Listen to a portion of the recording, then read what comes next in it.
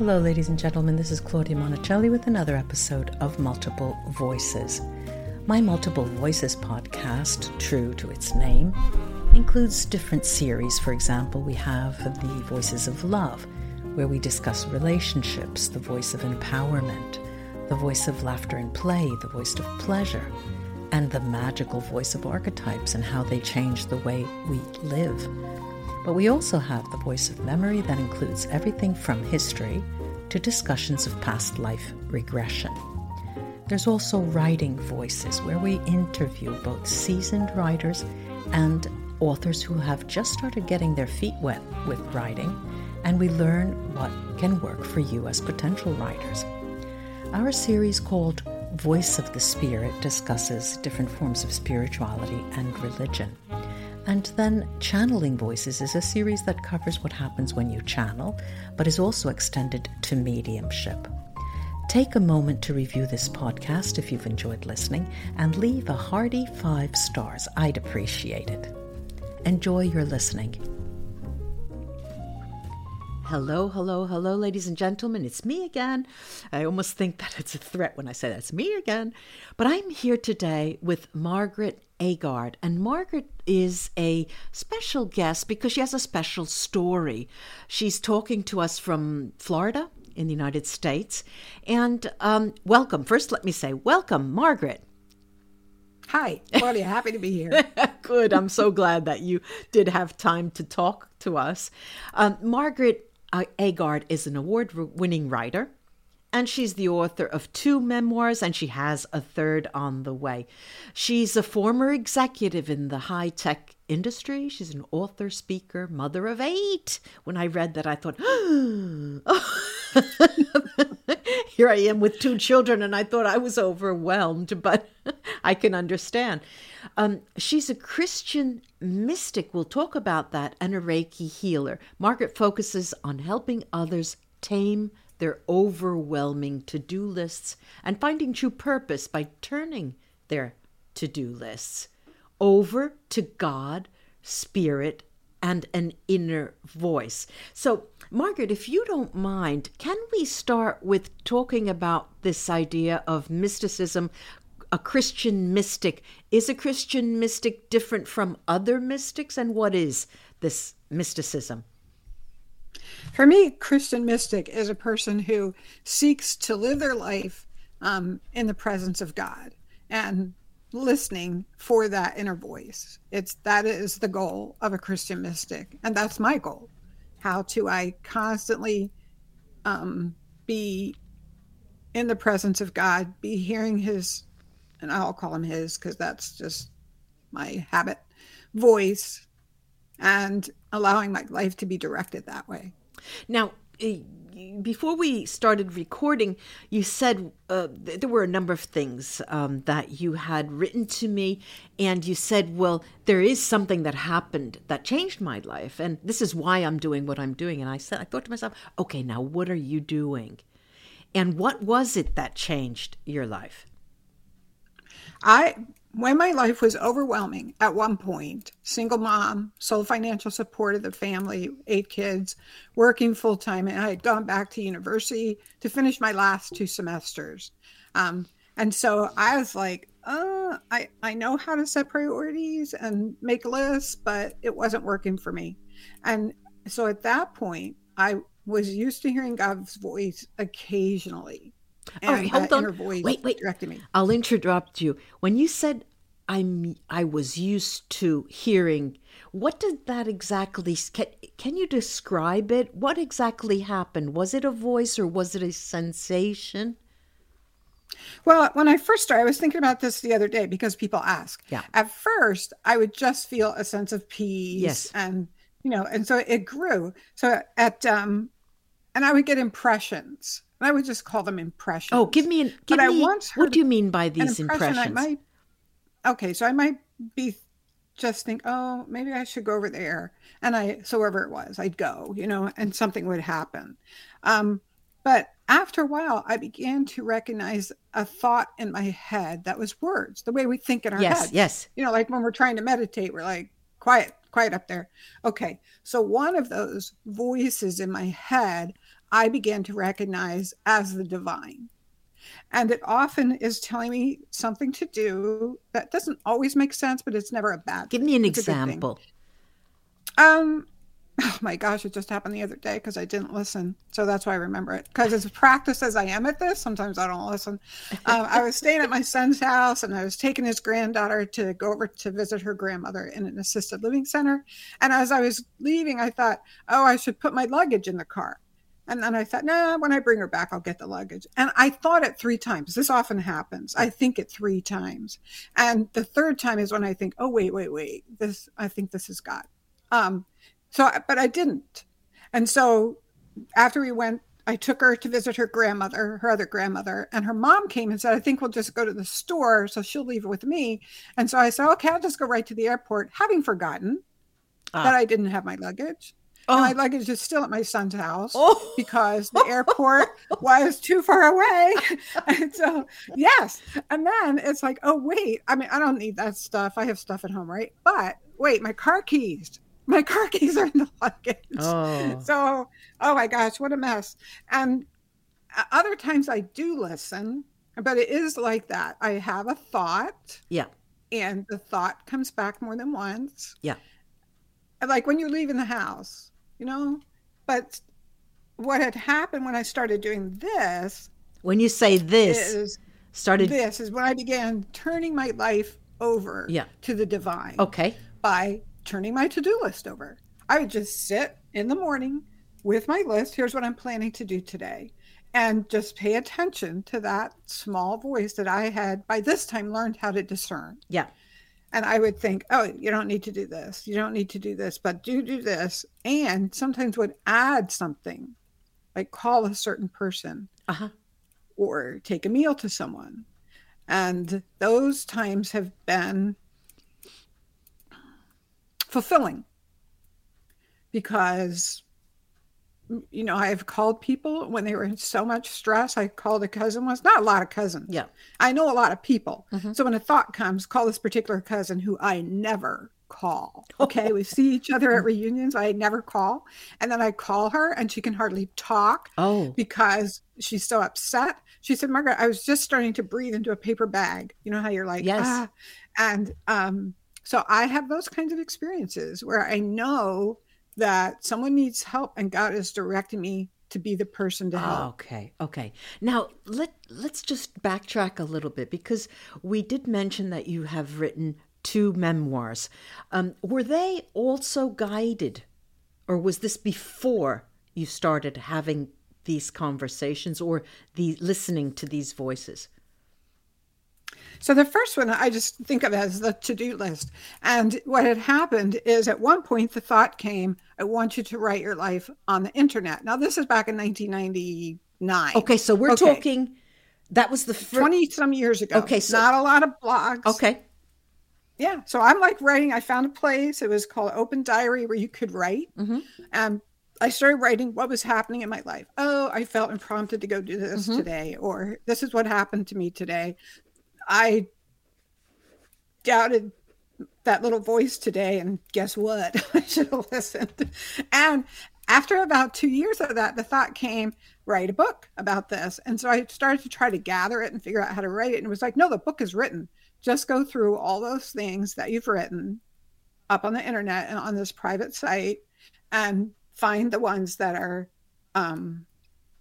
around the subject, which is what I did. So that was the first book. So in a sense, I was guided, do this. Mm-hmm. And then. But they were your words and your writing. Okay. Yes, it was not. No, it was not channeled. It's definitely me. I wasn't channeling anything. Okay. Unless you want to channel sarcastic Jersey girl. Yeah, I channel her a lot. I hear you. I'm from Jersey. I was listening to your voice and I said, she sure sounds like she's from Jersey. Grew up right in Jersey. Northern Jersey. Yeah. Yeah. Which I revalue. When I was there, I'm thinking, I don't like this place. Any place else. There are mountains, there are beaches, there's everything you want. You can go skiing, you can go to the beach. It is a garden state. So now we're at the second memoir. What's the name of the first book? They're both called In His Footsteps, and the first one is In His Footsteps. I gave my to-do list to God. Got Okay. more done, more sleep, less stress. The second one is In His Footsteps Missions. So we sold all we had and followed as God changed hearts and created miracles. So it was almost like up to then I was giving most of my life to God. Yeah. But going on the missions was you have all day. You've got all day, God. Whatever you want us to do, we're doing. And that was an amazing experience. So tell me the age of your youngest child today, so I can get it. Oh, today? Yeah. Oh my gosh, he just turned 40. Okay. In the book, it was 20 some years ago, right? Like in 1990, he's like fit. He is just. You must have had these so young. Yeah, my first one was born when I was 20. Okay. And I had them in 11 years. Oh my God. Because my mom had a big family, but she had her last one at 42. And I thought, yeah, I'm not doing that. So we had 8 in 11 years. And that was before the first one became a teenager. So we didn't know. Oh, that's right. What's coming. Yeah. Ignorance is not bliss. No, that was fun. But now they're all older and they're all so secure and, doing well. So, well, this is an accomplishment. So now you said a third book is on the way. Is that also guided? I had always thought that I would have 3 books. And the first one, the first one was my relationship with God. Mm-hmm. And I thought of that as faith. And the second one was going out and being on the mission. People, this kind of sense. Right. Yes. And the third one is about my husband. It's a second marriage. My first marriage is ended because I was a single mom. And I would say that was a God-directed marriage. And so you think, well, a match made in heaven, right? This should be great. This was not great. We were two wounded people. I'm afraid. I'm afraid to ask. Okay. So, he had an alcoholic, abusive father, very, very touchy. I had my fears. And at one point, we'd only been married maybe 6 months. And I was just thinking, we don't have kids. We don't have to, I could just end this anytime. If I'm really supposed to be in this marriage, I need something to hang on to. I need a promise. Give me a scripture. I don't care. And the thought came, all will be made whole as a result of this marriage. And in the Christian world, and the biblical verses where Christ talks about making people whole, that word, if you look at the basis, is they are made whole spiritually and emotionally, not just physically. So he would say to the woman who is bleeding, thy faith hath made thee whole. Yeah. He's referring to her spiritual and emotional wellness as well. Yeah. So that promise to me was, my children were struggling. They struggle after a divorce. Right. His children had some struggles. We definitely had our struggles. And so this promise, all would be made whole as a result of this marriage, is what kept me going and looking for healing. Well, wait, now, when was that? When you heard this, all will be made whole? What year? Give me a time range. It's back in that same time. It was all kind of happening 99? at the same time. Yeah, we got married in 97. Uh-huh. Oh, so it was actually happened in 98 that I got that answer. Are you still together? Yeah. Oh, yeah. We're about to celebrate our 25th anniversary because, we got married in 97. Late. Yeah. So, yeah. So we're celebrating. And much. Interesting. Now, there's a very strong element of faith there. A very strong element of faith in the sense that when things are going and in the face of crises and all of the rest, when you are suffering, because it's suffering, mental torture, mental abuse. If it's not physical, it's mental or even both. When you come out with this thought or when it's guided to you, it's an act of faith. And you then were rewarded, I can see from what you're explaining. Let's leave the idea of the to-do lists and being overwhelmed, and let's just go one step forward. Okay, so we're talking today, but what about the future? Do you have a dream that you still want to accomplish, or are you waiting for guidance about that? I was told more than once, I've been told to do something that I don't know how to do. Yeah. And Give me an example. Give me an example. So a friend's house burned down. She didn't have insurance. Oh. And it was, one day I'm sitting at church and, the church had bought her an RV. She was living in that. We're kind of waiting for her to solve the problem. Yeah. I mean, she had an income and stuff. But I'm sitting in the church one day and God's like, build her a house. And I thought, I don't have a clue. So, I mean, I was like, well, I guess we'll figure out how to do that. And so, I went out and got all kinds of donations, material donations, got people to work on it. Took a year and a half. I just would be each week. And I could talk with God then. And at one point I said, why do you always send us stuff just at the last minute? I would feel a lot more comfortable if it was coming, like a few weeks in advance. Me. Okay. Yes. Like, I don't want to have to wait for the roof trusses and they tell me on Monday they're going to deliver it the next Saturday when I'm like sweating it. Okay. Yeah. And the answer was so obvious. He's like, Margaret, you live in West Virginia where people steal stuff all the time. I don't want that laying up on her property. It was like, I will get it to you when you can need use it. Mm-hmm.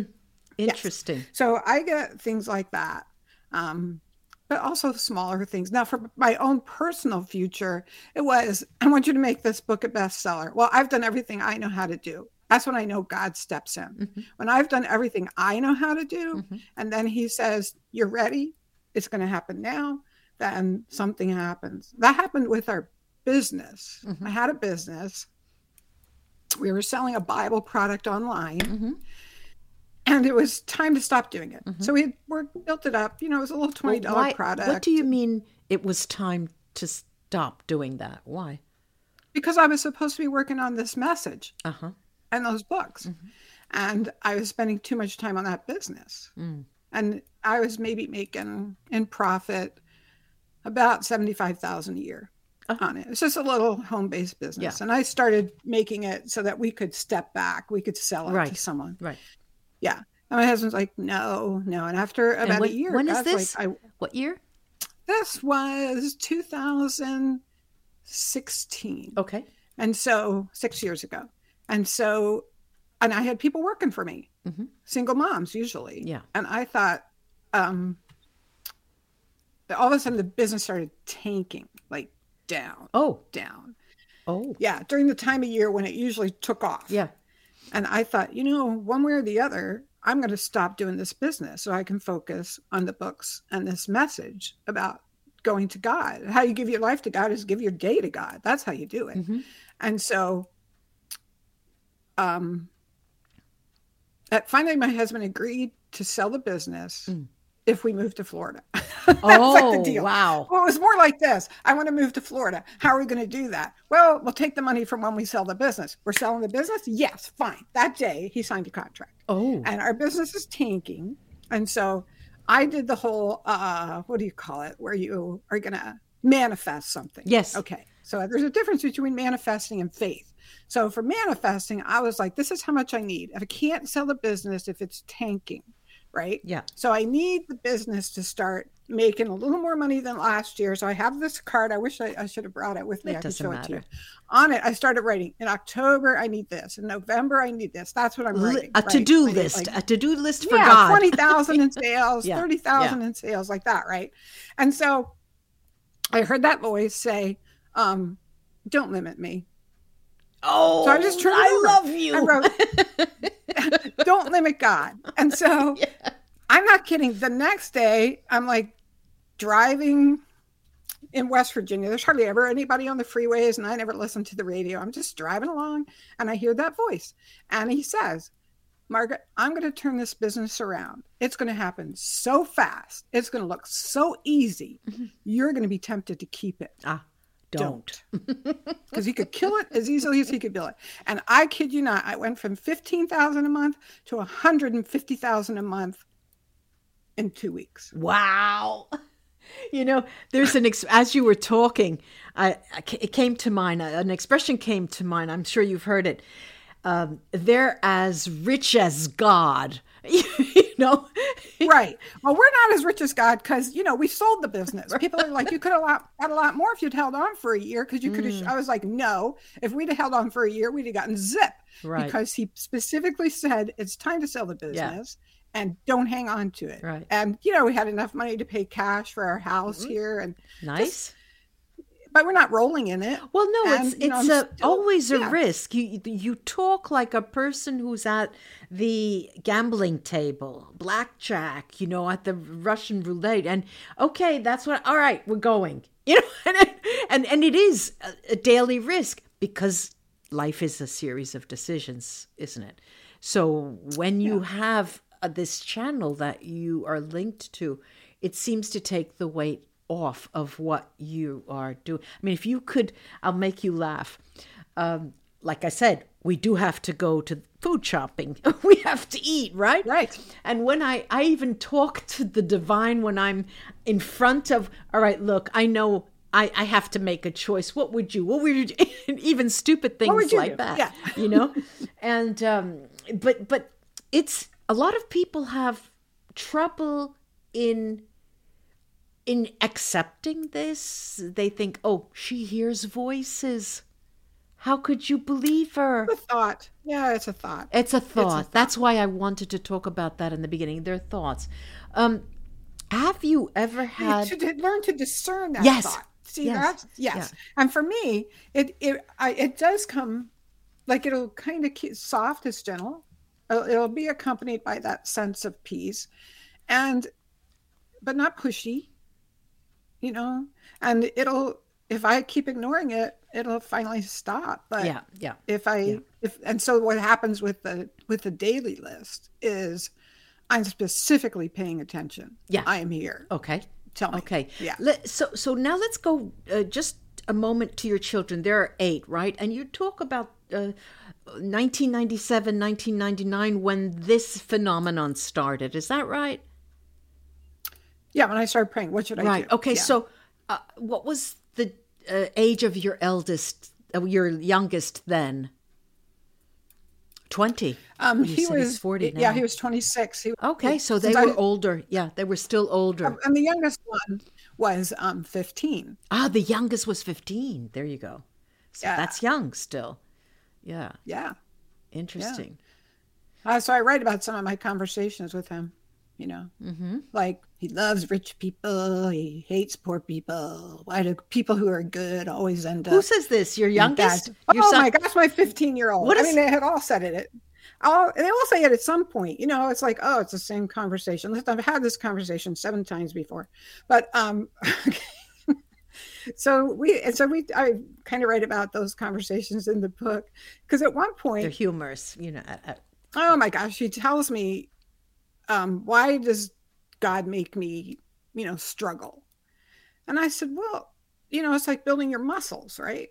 Like you have to build your muscles, you have to like struggle some. So, and then he said, well, my friend, I'll make up a name. I forgot his name, but my friend, Martin, his parents give him everything and he doesn't have to work. Oh, don't you love that? I love that. And I was like, oh, really? And he said, I want to meet these people. I know. So how's that working for him? Anyway, so he said, well, it's terrible. They gave him a car and he wrecked it. There you go. They buy everything and he just loses it. And they've told him when he's 18, he's going to have to move out of the house and take care of himself. Thank goodness. And I said, really? How old do you think he'll do? And he said, oh, it's going to be a mess. He doesn't know how to do anything. He doesn't have a job. And I was like, because they did everything for him. He didn't have to learn how to do any of it. And I was like, really? Mm-hmm. Really? I think you just answered your own question. Yeah. So, yeah. So let me ask you a couple of things because when someone has a conversation, because I'm psychic, I'm a channeler, I'm a medium, so one leg is on that side, one leg is on this side, and the conversations are very easy. Have you ever, since that time, since the beginning of the voice and the inner voice, have you ever had the sensation that you are psychically tuned into people who are around you? Have you ever had that experience of a psychic phenomenon on your part, other than the conversations with the divine? No, not for me. My husband is, but that is often one of the gifts I think given to children who are raised by abusive in an abusive home with, alcohol or drug abuse parents. They become very connected to other people and to what they're feeling and to what's going on. It could be. That's not could me. be. It I could do be. sometimes. I People don't will have say, that experience "Please pray in my about life." this." Yeah, but you have that. So, but I do get prayer answers. Like people will come to me and say, "I'm so upset about what's going on. I can't hear what the answer is." So I will often pray for people and get an answer that I share with them. There you go. So this is still, it's similar to what I was saying. It is a certain, let's say, a certain brand, a certain kind of connection with the divine. So you have your family, you have your children, and were they always brought up to speed as to what you were doing, how it came about? Did you share this with them directly right away? Yes. And sometimes I didn't want to. And they have learned to connect themselves. They haven't all stayed Christian. They haven't all stayed in. Wow. Wait a minute. Now, wait. But they listen. Go slow. But they listen. Go slow. Now, what happened? You have eight children, right? Yeah. Did they all embrace this and espouse this? Or was there a doubting Thomas? Or how did that work? I think when they were teenagers, they had a hard time learning to listen. But even that 15-year-old, I said to him, "Look, I can't answer this question for you. You're going to have to ask God." And he said, "I did ask God." And I said, "Well, what did he say?" He said, "Be grateful for what you have." And I was like, well, I know he's hearing, because that is the answer. But a lot of people get the answer. They don't like the answer. Right. I don't want to hear that answer. Yeah. So yes, I think they all have learned that.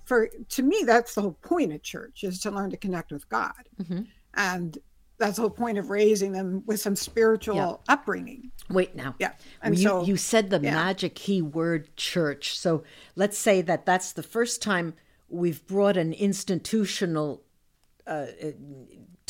institutional idea of religion, because you talk about church. How connected is the phenomenon that you're talking about up until now to your religious habits? I mean, really going into a church. Is it very connected? I mean, is that where your religious nature comes from? Yes. I was told from the time I was about 7 or 8 that that God would speak to me. I needed to learn to hear that 7 or 8? voice. Wait a minute. Already? It wasn't 1997. We're talking as a child. Oh, as a child. Yeah. But when did I actually really connect to and start to say, here's how I'm going to turn my life over to you? No, my first experience was the first time I went to this one particular church. I have felt like up to that point I had learned a lot about God, but that day I felt like I met him.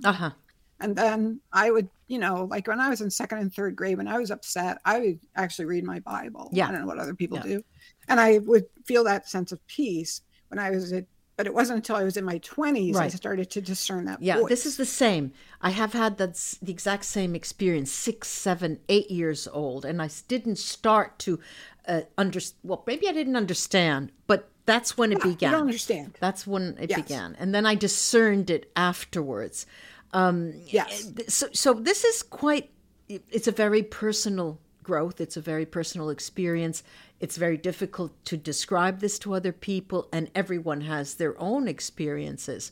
Have you had ever people come to you and say, "Look, Margaret, I don't understand what I'm supposed to be doing. I don't get it. I mean, I do this. I have this job. I'm this. Am I supposed to be like?" They come to you asking you what they should be doing. What's my life purpose? What am I supposed to be doing? Has that ever happened to you? No, because I think my books make it clear that I'm pointing you towards God. Yeah. Like here's what I'm saying. Yeah. You need to learn to hear this voice. Yeah. And because it's a daily thing, he changed my life, and often gradually, and then sometimes in like write your life on the internet. Okay. Now make it a book. All right. So sometimes it was gradual. Here's what I want you to do today. Here's what I want you to do today. But other times, okay. more. So here's how I think about it. Okay. Go ahead, Claudia. So imagine I'm in heaven. Of course you are. Mm-hmm. Whatever you think heaven is, I'm in heaven, and there's this creator, divine being, energy ball of love, whatever it is up there. And we're all up there. And so are we like running to that being and saying, oh my gosh, I have so much to do. Can you help me here?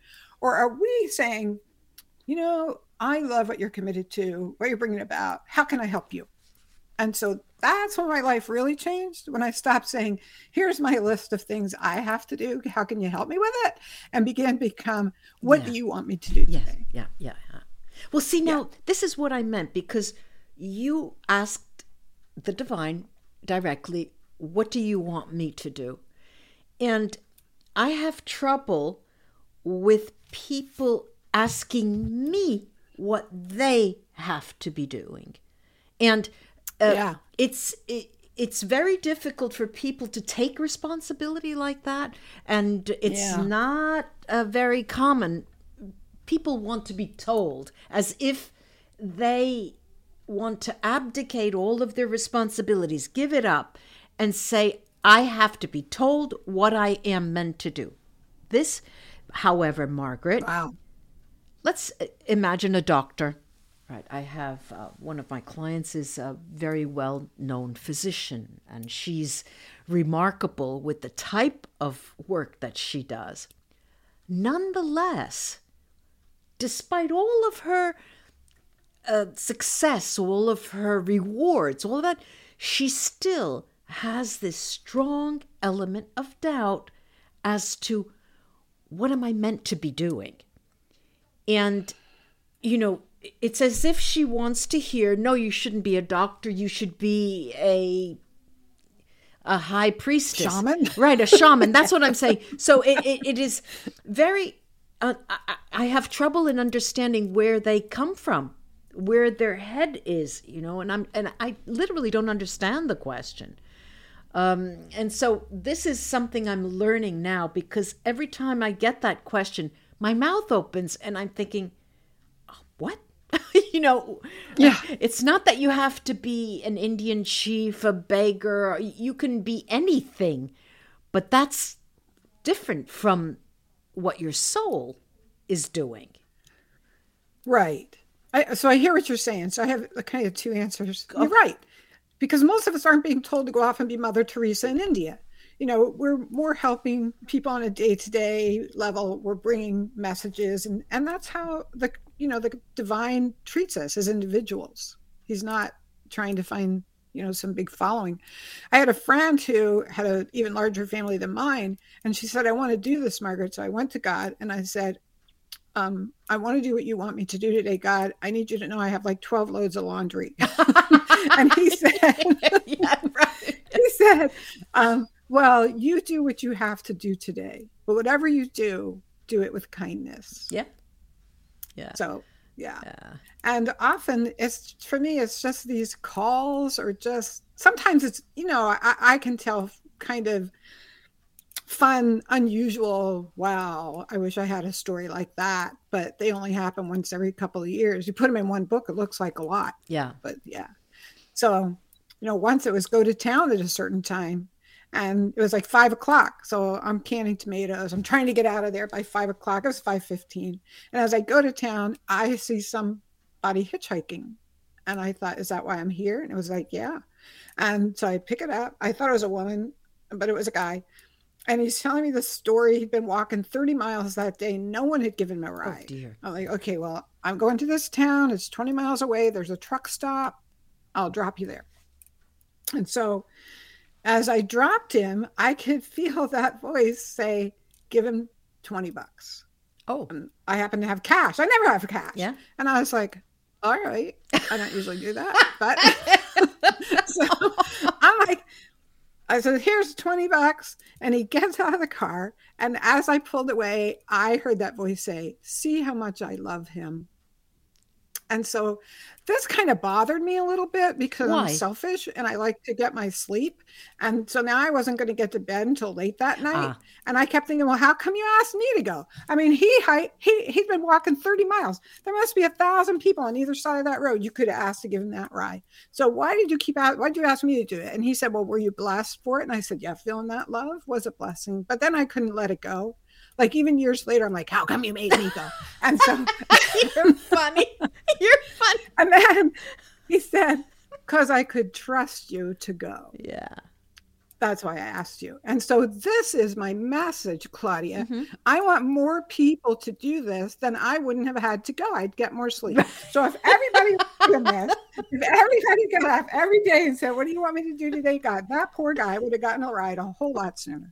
Well, you're barking up the wrong tree. I don't even have a car. Okay, so yeah, I would be giving you the ride. Okay. But I could cook a mean meal. I could have. Oh my gosh, and I hate to cook, so that would work perfectly. Yeah. Boy, this you was cook Italian? wonderful. Sorry?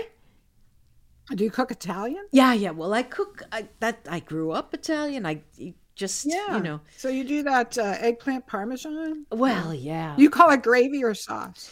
I call it sauce. I never call it gravy, but I'm going to make your mouth water. You see, in this neck of the woods, if I go to the supermarket, what do I see? And you see this in Italian grocery places.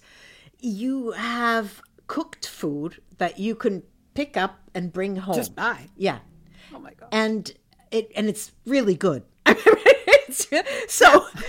So I like, if I'm having guests, I will cook, but it's easier for me to throw things together and just eat.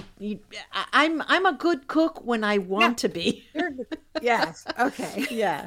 But there's so many other things I like to do. So if I could get rid of the cooking, but if I used to, when I was young, I used to say, boy, I want to meet a man who knows how to cook. And then the list got longer. Knows how to give a massage. Yeah. Yeah. So before I met my husband, when God had said, you're going to meet the man you're going to marry next fall. That's kind of how my book begins, that third one. At one point, and I was like, well, no, thank you. I'd prefer not to get married again. But at one point, I said, okay, I'm accepting that I'm going to get married again. What's he like? And he said, well, why don't you make a list of the top 10 things you want in a man? And I did. And he's everything on the list. And I was like, at one point, I was like, God, I thought some things went without saying. Right. They're not on the list. So, I mean, we're laughing here because this is the way life is, and my life has always been like that, talking to, I could remember, I tell this story a little bit when I was that age, 6, 7, and I was holding my dad's hand and we were in church, and I was looking up at the frescoes and everything, and all these spirits were coming out of the pictures and were dancing, and I was in awe of all this stuff going on up there, and I'm thinking, why doesn't anybody see this? And what are they looking at the altar for, And so at one point I must have been in a trance because my dad kept pulling my hand, Claudia, what's happening? And I said, no, and I couldn't talk. I didn't want to talk in the middle of Mass. But that's how it started. All of a sudden you start, like children have playmates and spirits and things like that, angels. And that's what my world was populated like. It was sort of like a fiction novel all around me, But and what is hard, I don't know if it happens to you, it's hard thinking that other people haven't had that experience. And I'm thinking, how come they don't see it? Don't they see? Right. Right. Don't they hear? I have a sister-in-law who sees auras, and she thought everybody saw auras. Yeah. Yeah. Like she's like, I mean, she thought, well, I'm seeing him. I guess everybody else does. It was like she was in her 20s before she realized. Yeah. Well, the aura. Not everybody sees that. And this is what I forgot to ask you in the beginning, because you're a Reiki healer, and I myself as well. So when we talk about aura, an aura of someone, what people take for granted, what is that exactly? Well, I do think it's that energy that they're surrounding them with. And that's why whatever their emotions are sort of creating this sense of either darkness or lightness or green or blue. There is a sense there. Is what I get from an aura. But for me, I mostly have a sense of the energy, just the energy through my hands and the energy. You use your hands. Yeah. Interesting. There's a lot of meat on this fire, Margaret. There's a lot to talk to. Thank you so much for this conversation. Thanks for having me. And we will talk again sometime. I appreciate you coming. That'd be great. Bye-bye, Margaret. Thanks. Bye, Claudia.